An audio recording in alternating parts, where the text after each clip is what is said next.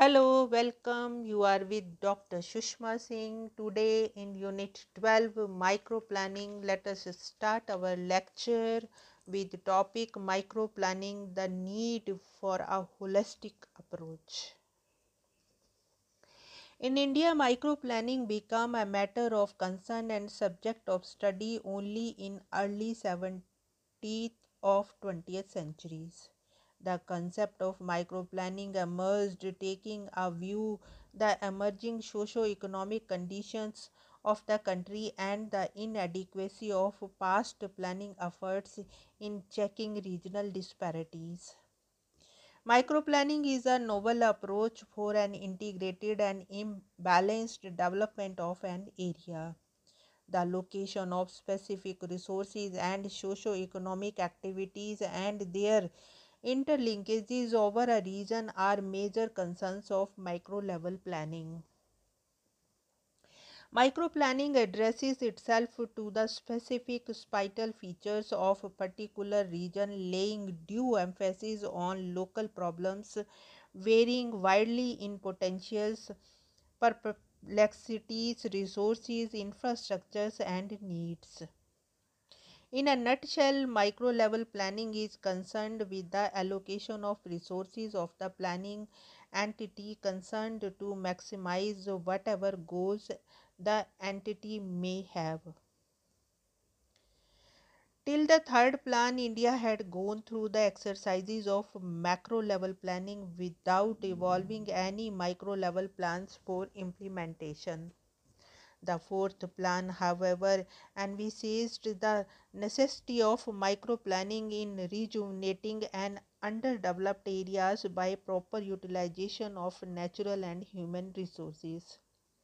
It stressed upon the need to strengthen micro-planning at district and lower level with an area development program to provide infrastructure and other growth requirements of each area.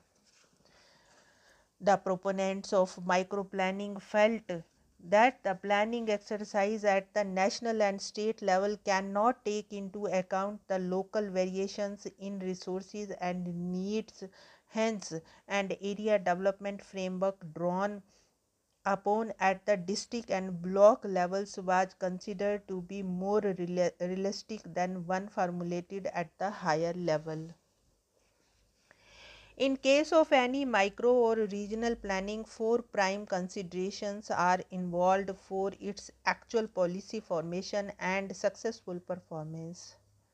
They are identification of the specific needs of the area, an accurate assessment of the limits and opportunities imposed on available resources of the area, the selection of suitable strategy for development, and proper coordination at multiple spatial level.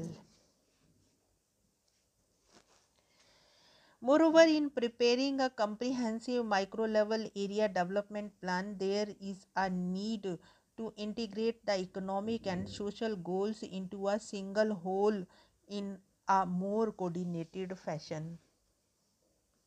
To conclude, in a country like India, with its heterogeneous composition of people and region, the wild local variations in the levels of development calls for a different approach in which the plan is based on local resources, potential, and is sensitive to local needs. For this purpose, micro level, regional, and spatial planning could be proper instruments for promoting area specific development within the overall framework of the national plan. It could expedite rural transformation from the deplorable state of stagnation, poverty, unemployment, and inequality to the progress, prosperity, self employment, and equity. However, if microplanning is to be effective, microplanning requires an interdisciplinary approach. Now, let us have a glimpse on the conclusion of the unit. Even though the concept of microplanning became a part of popular discourse, the concept varies from laymen to policymakers. This unit familiarizes us with the concept of microplanning, its needs and objective. It examines how the concept has been emerged in India and how it has been conceived in different plans. Microplanning is aimed at discovering growth potential at grassroots level. Besides this, in India, microplanning has been applied on various areas of social concerns. In this unit, we have seen how microplanning is used for advancement of education in India. Finally, it highlights the need for a holistic approach in microplanning of human development. Here we want to close this lecture as well as we have come to the end of the unit. Thanks for patientful hearing.